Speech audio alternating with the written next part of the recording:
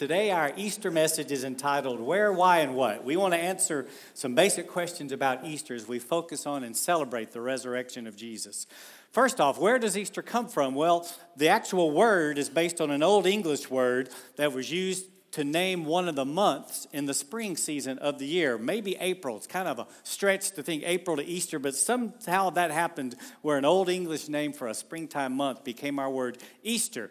Now, obviously, around the world, Easter has become the celebration of the resurrection of Jesus Christ from the dead, and it's been observed since the beginning of the church, over 2,000 years ago, when Jesus rose from the dead and completed his mission and went back to heaven to be with the Father. The early church, in their worshiping Jesus every year, began to have these annual celebrations that we call Easter today.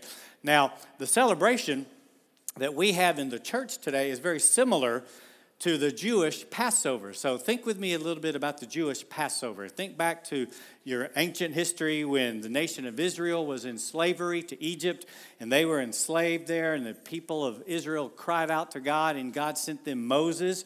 And you'll recall that Moses leads them out of that, out of that slavery. God does all these miracles. And so the night they were going to be released by the Egyptians, God said, now I'm going to have to really come in strong on the Egyptians so they'll let you go. And so God said, there's going to be a death angel over the whole nation. And all of you sacrifice a lamb unto me and take the blood and wipe it on the door. And the death angel will pass over your home and no death will come to your home. But it's going to come everywhere that blood hasn't been put over the door. And so that's what happened. The death angel passed over the people of Israel. And so after this happened and they were free from Egypt, God said to them, okay, you need to celebrate this every year and have an annual Passover feast to recognize what I did for you in bringing you out of Egypt. And so God told them this. Think back now, they were an agrarian society. They thought in terms of farming. And so as such, they would pay attention to the moon cycles. You know how the new moon affects farming and all that sort of thing. And so God said in a certain month in the springtime, after a certain moon, then celebrate the Passover. That's why today our calendar seems funny, because Easter is a different day on the calendar every year. Well, that's reflecting the Jewish Passover based on the lunar calendar of the cycles of the moon. But the bigger and more important thing that Easter has in common with the Passover is that just as the people of Israel sacrificed those lambs, God sacrificed his lamb, Jesus, for the sins of the world. And so that's why we have it here, that Jesus is the final sacrifice for the sins of the world. Now, there are some modern cultural reflections of Jesus all over the world, as so many people all over the world are celebrating the resurrection. Now, the general thing that we all have in common in our hemisphere, at least, is springtime is a time of bringing great new green and trees budding and pollen and yellow all over your car, and all that stuff. And Chad's kids have to mow the grass. Isn't it great to have kids at home still? Mine are gone, and even when they come home, they don't mow for me. But anyway, springtime, we think of, life springing forth. The cultural custom of Easter eggs goes back centuries to ancient Mesopotamia in the Mediterranean world, and they began to color eggs at Easter time as part of the celebration. And originally, they colored them all red to represent the blood of Christ. And obviously, an egg represents life that can come forth as Jesus came forth from the tomb. And then the Easter bunny, even the Easter bunny has a spiritual parallel to Easter, because whether it's in America or part of the Western world where it's a bunny, or in Australia where they hate rabbits with a passion because they're vermin like rats. And so in Australia, it's the Easter bilby. And that's their animal that they associate with Easter. But whatever it is, it's always a highly reproductive mammal, that brings forth a lot of new life. So springtime, Easter eggs, the Easter bunny, they all have these spiritual parallels to the new life that you and I can have in Jesus, in Christ. So Easter is all about life. So why do we actually believe in this Easter story? I mean, that he's just describing and that we see in the Bible. And in case you don't know, I want to give you the very short version of the Easter story. Jesus came to earth. He was born of the Virgin Mary, and he came because God sent him to bridge the gap between people in God. We weren't going to make it. We didn't have that connection. So Jesus came, and at the age of 33 years old, he died on the cross for us. A brutal death, a brutal crucifixion, but 3 days later, he raised from the dead. He came back to life. And again, that's the extremely short version of the story, but he did that to save us, to forgive us of our sins, so that we would have a chance to connect back to God. So, I mean, that's the Easter story very briefly. Well, why do we actually believe that? Well, I want to tell you why we believe that. And so it starts, first of all, is this. When years and years and years ago, here's why I believed it, and here's how I learned it. And I'm going to, please forgive me, okay? But I'm going to sing you a song.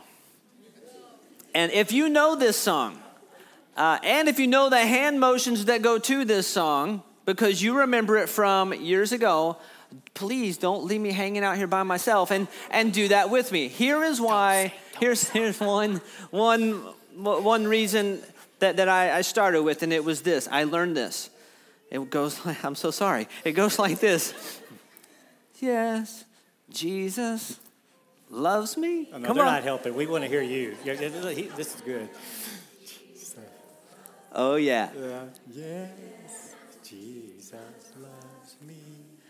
The Bible tells me so. Okay, I didn't remember the in hand motion, but Encore. I want to hear it again. you can listen to it online starting tomorrow. Oh, there we go. Yeah. Okay, it'll be online. So I remember that, and that was good enough for me because the Bible tells me so. That's why I believe in the Easter story. That's why I believe everything. Well, as I grow up and as it's been years since I learned that song, and here I am, a grown man. Well, I want to give us an adult version of why we believe this stuff. And the first thing is this, because ancient eyewitnesses to this event wrote about it, to Jesus dying on the cross, going into the tomb, and coming back to life on the third day. They saw this and they wrote about it. And the first four guys I want to talk to you about are these four guys named Matthew, Mark, Luke, and John. All right, now Matthew was like today's equivalent of today would be like the IRS agent. Okay, everybody hated this man. He was a tax collector. And now he changed. He changed after he started following Jesus. He got, he wasn't a tax collector anymore, but that was one. The second guy, Mark, we're not really sure exactly what Mark did, other than he was likely an evangelist or a preacher. The next guy, Luke. Luke was a doctor. And then you got John. John was a fisherman. Now, that's what these guys did. That's who they were. And all four of these guys in person knew Jesus. They saw him die. And then 3 days later, they saw him alive again. And they all wrote about it. They all wrote that in letters. And as a matter of fact, it's what we call today the four Gospels, and they're in the Bible. Well, I know that you noticed something when this week you were reading Matthew, Mark, Luke, and John in preparation for Easter Sunday. Yeah, aha. See, we know who didn't because they laughed. I don't know. But they all correlate. They all match up. They're telling the same story from four different people. That's one reason why we believe this. Now, here's another person, another ancient eyewitness was James. James, the brother of Jesus. Now, there's a book in the Bible, a letter in the Bible named James, and this is this guy. And just think for a minute. If you have a brother or sister, let's say you have a brother, and what would it take for them to convince you that they were the Son of God? What would it take? I mean, you know them. I mean, you've seen them every day. They couldn't pull the wool over your eyes, right? They couldn't fake you out because you know them. You have been with them since they were born. What would it take? Well, for me, there's only one thing. It wouldn't be any tricks. It would only be one thing, and that is if I saw them dead and then I saw them come back to life, I'm going to believe it. And that's what it would take for me. Well, it happened for James. James, the brother of Jesus, actually believed that Jesus was the Son of God, and he actually saw him come back to life. Now, there's another guy. His name was Saul. Not the TV show Better Call Saul. I've never seen it, but that's not him, in case you've seen that. This is a different Saul. This is a guy that actually was alive back in these days. And Saul was kind of the modern day equivalent of an ISIS radical. He hated Christian Jesus follower people. He killed them. He had them put in prison. He made it his life's mission to destroy the church. Well, something happened. He had an encounter with God himself, and he got his name changed to Paul, and he became one of the most active church follower or church Christ follower, church people, Christian guys that we see in history. And he believed in Jesus, and he saw these things. Jesus was just real in these people's eyes, and they wrote about it. And then, let's see. We believe this because over time, the writings of these guys and others, these letters that they wrote, became so widespread, and people began to read them and read these accounts of what happened and what God had said or done or Jesus, who he was, and started changing their lives. I mean, it started becoming it started being life-giving. These writings were recognized as special, and what happened was there was the leaders of the church very meticulously and very carefully took these letters that had been changing lives, that had been touching people, and it was a big deal. They took them and they collected them together, and they kind of bound them up in one book, which we call the New Testament. And they took that and then they added it to what was already written, was the Old Testament. They put it together in this one form, and today we know that as it's Bible. I got it, yeah. Bible. That's where it came from. And so, we believe that this Easter story is true because there are eyewitnesses. We also believe it was true because these eyewitnesses, a lot of them gave their life for it. A lot of them died pretty rough, but they did it. It didn't matter to them.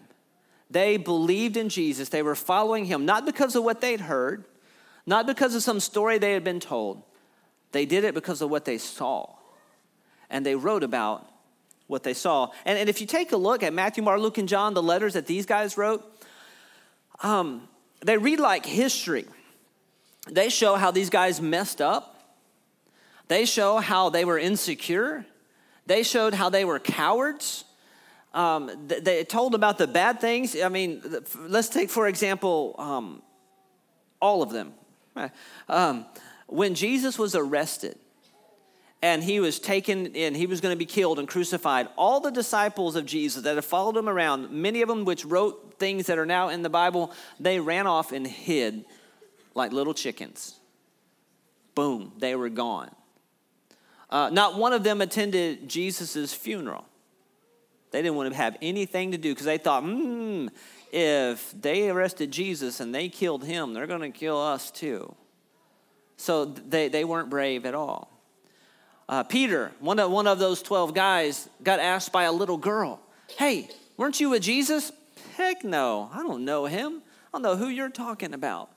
I mean, they looked awful. Now, if it were me and I was writing letters and I was making up a story, I'd have made myself look a whole lot better than they did.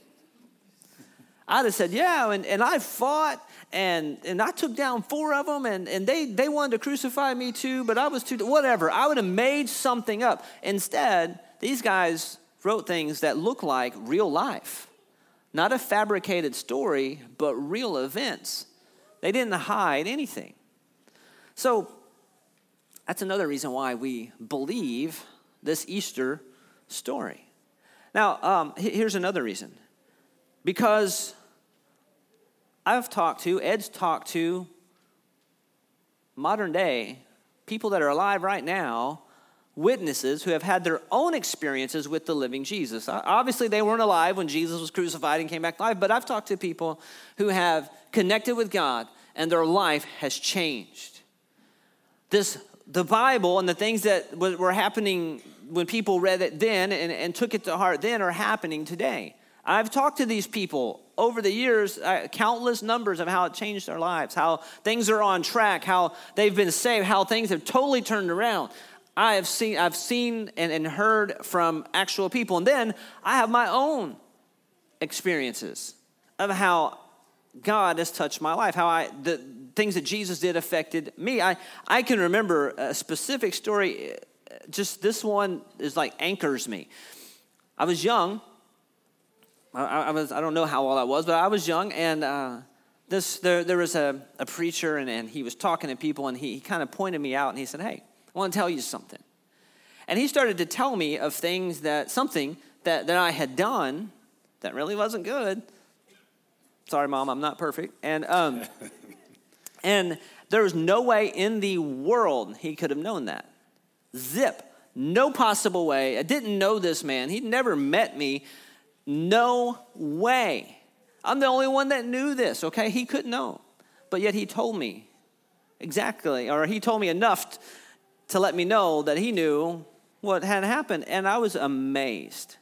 From that day forward, I thought, there's no doubt in my mind that God, the Bible, Jesus, this is all real. It's all real because there's no way. And anytime I've ever in my life thought, I don't know, but that just anchors me back. Hey, don't you remember? Oh, yeah, I remember. So I've had my own experiences, and these are reasons why we believe the Easter story are true, and the resurrection story about Jesus is so true. So what does the Easter story mean for me and for you? What difference does it make right now, today, in Bay City, Texas, in our lives here? Well, we want to suggest we can put it all in one big word: hope. Hope. Say that with me. Hope. Just a great word. And we're going to talk about two sides of the coin regarding hope. First off, we're going to talk about hope for eternal life. Hope for eternal life. After I'm dead and gone from planet Earth, I'm not going to be dead. I'm going to still exist in another form, and the Bible says and teaches us stuff about that. But for the point is, today there is an eternity, and I'm going to be around, and so will you. Well, because of the resurrection, we can have hope for an eternity with God. One night, a man came to Jesus, and he wanted to talk to him, and he was a bit of a coward, kind of like the disciples later. He wouldn't come during the day. He was a religious leader and kind of had a reputation. But on the other hand, he had honest questions, and he came humbly to Jesus at night. And so Jesus was willing to talk to him, and his name was Nicodemus. And so they're talking about spiritual things and eternal life. And then Jesus says this very important, powerful statement to him. And we want to look at this from the Gospel of John, chapter 3. Look what Jesus said to Nicodemus. He says this: "For God loved the world so much that he gave his one and only Son, so that everyone who believes in him will not perish but have eternal life." Jesus is talking to Nicodemus about himself, and Jesus knows his mission. He knows eventually he's going to be crucified on a cross and die for the sins of the world.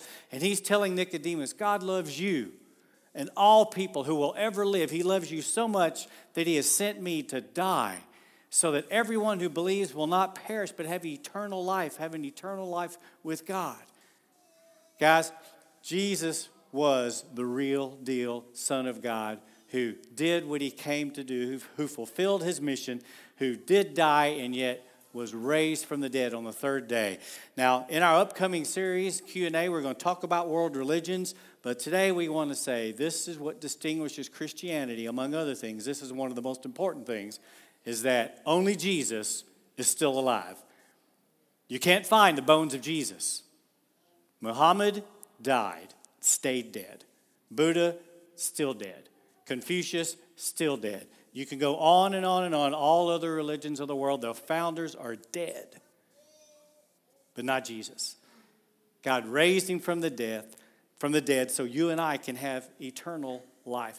Now let's look at another scripture here. Years later, Jesus' brother John wrote a letter to some other Christians, and he's talking about eternal life, and he adds some more understanding to it. Look at what Jesus' brother John said. Whoever has the Son has life. So right there he's saying this eternal life Jesus told Nicodemus about. If you have him in your life, you have life. Whoever does not have God's Son does not have life. I have written this to you who believe in the name of the Son of God, so that you may know you have eternal life, so that you may know. God wants us to not only understand and receive this wonderful gift of salvation and forgiveness and a relationship with Him, but He wants us to be 100% confident that we have this for eternity. He wants us to know for certain. A lot of folks are like this. They believe in Jesus, but they're also thinking they got to earn their way to heaven too. And so kind of like the balances of a scale, whatever's heaviest weighs down here and the light side goes up. They think, well, if I do just enough good, it'll outweigh the bad. And maybe it's just a little more than the bad, but God will look at that and say, okay, you're in, come on, whatever. They don't have an assurance. They messed up really bad. This last week, you really blew it bad, and you just feel all guilty and shameful. And you're like, I don't know if I'm God's child anymore, if I'm a Christian, if I'll go to heaven, because you're looking at your performance. But it's not about your performance. It's about what Jesus did. And John is writing saying, God wants you to have an assurance. So for some folks, God wants to really, really deal with your heart so that you can know, you know what? I get it. From this day forward, I'm not going to doubt my salvation. No matter how much I mess up, I'm going to keep believing and trusting that I am in God's family. God wants us to know for certain that your sins are forgiven and that you have a personal, loving, and powerful relationship with Him, both now and forever. He wants you to be assured of it. There's a man a few years back named Blunden. You may have heard of this guy. He was a famous tightrope walker. This guy would take a high wire and string it between skyscrapers like he did in Manhattan once and other places around the world. And he'd walk back and forth across it, lay down on the wire. I've seen pictures. I remember looking at this stuff a while back, and this guy was just crazy amazing, Well, you may have heard about he did this at Niagara Falls. If anybody been to Niagara Falls, raise your hand. There's a couple in there that are awesome. Well, the rest of you, if you got that bucket list of where you got to go, Grand Canyon, hopefully, put Niagara Falls on it. It is amazing. Here's what you do at Niagara Falls. You lean over the rail, you look at this amazing waterfall, the roar is so loud, and you just go, it's just awesome, and you're just awestruck. Well, Blunden gets his high wire and strings it all the way across in front of the falls. Thousands of people came to see him, and he walked back and forth across a number of times. And they're just all clapping. This is amazing. Wow, you're incredible. Then he comes off the wire and he says, hey, you've seen me do this a few times now. Who wants to go with me? Yeah, the crowd is just what you did. Really? I can carry you across. I'm strong. I can do it. Come on. Who'll come on my back and make this trip across the rope and back? Well, nobody did. So they believed he could do it, but they didn't believe they could trust him with their life and do it. That's what we're talking about today. Not just, I get about Jesus did that. Sure, yeah, I can recognize that. No, this is a belief that you put your life into His. You trust Him with your life. And when we go all in with Jesus, God works in our heart, and we can have what John talked about here. We can know with 100% certain assurance that we have eternal life. So that's the hope for eternal life, but let's flip the coin over and look at this. There is also hope for this present life. Jesus didn't come just to give you fire insurance, for eternity. You don't go to one place, you go to this other place. He came to start eternity now in your life, that heaven on earth is what your life is about. Jesus said, I came that they could have abundant life here on earth. He wants your life to be full of His presence and His power, His love. He has an awesome life for each and every one of us. He wants us to have hope for this life. The guy that Chad referenced earlier, Paul, he wrote a letter to some friends in Rome in a church there. And I want us to look at what Paul wrote to these Christians in the city of Rome. Look at what he said. The Spirit of God who raised Jesus from the dead lives in you. All right, so he's saying, you guys who've gone all in with God, he said yes to Jesus, that Spirit is in you now. And look at the rest.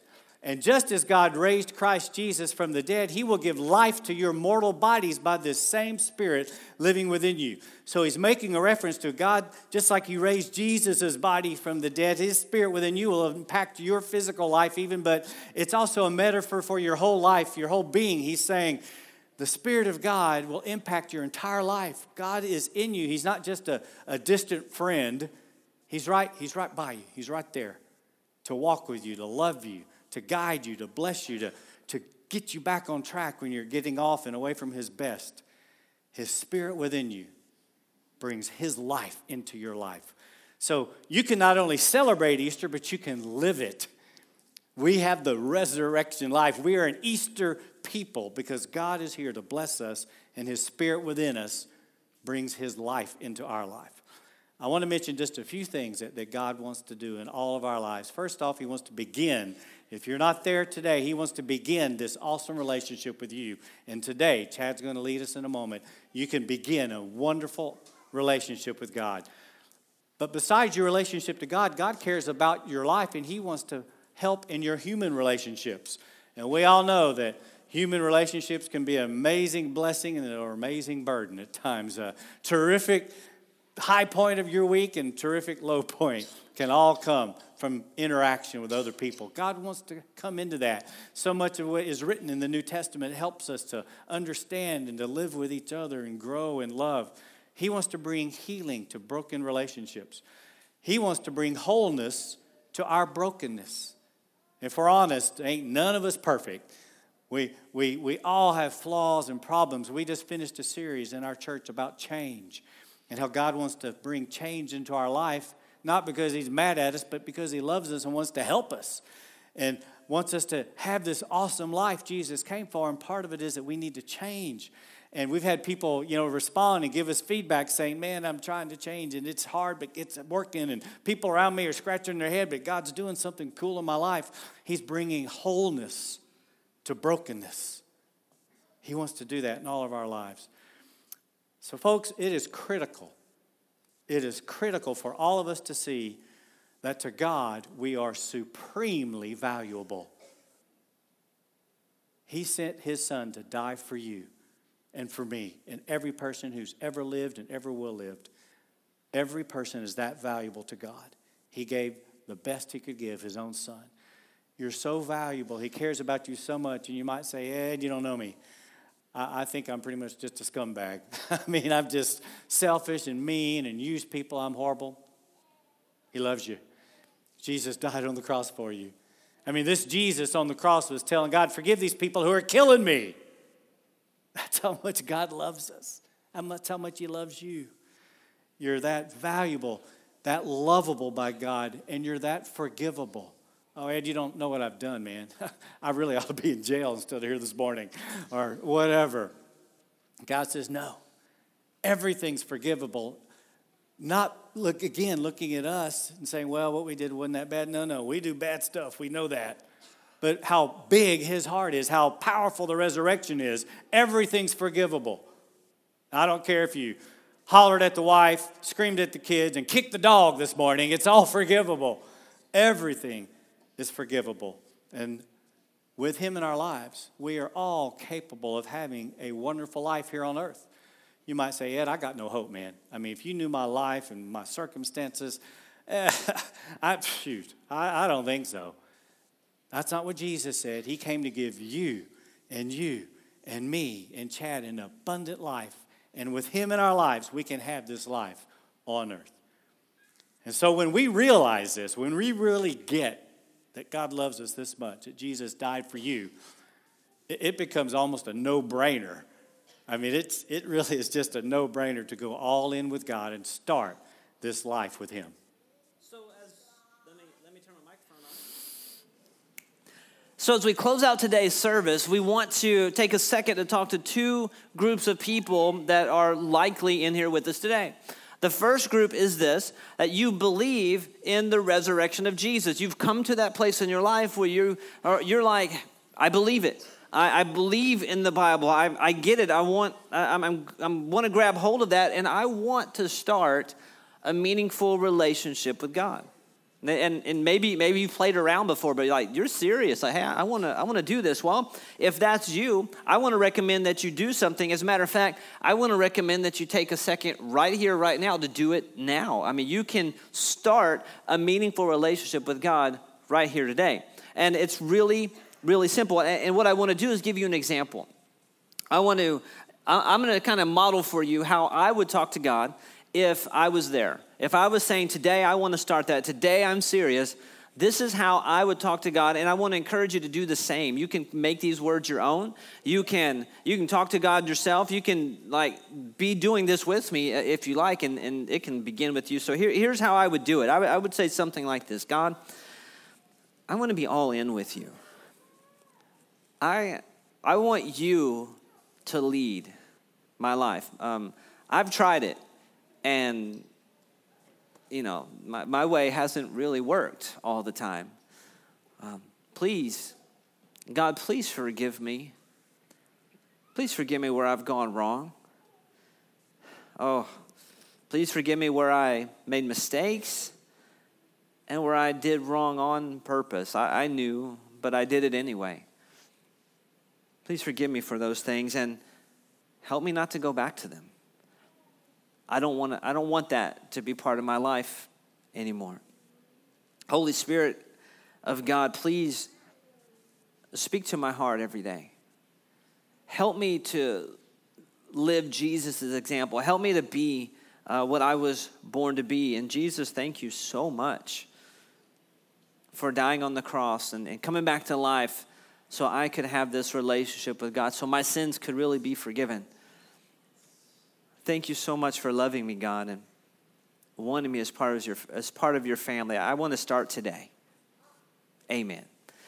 That's kind of how I would do it. That would be my conversation with God, just saying, here's the real deal, here's my heart. And if that's you, and you today was that day for you, I want to ask you to do something, and that is on that Connect card that you were in the handout that you got.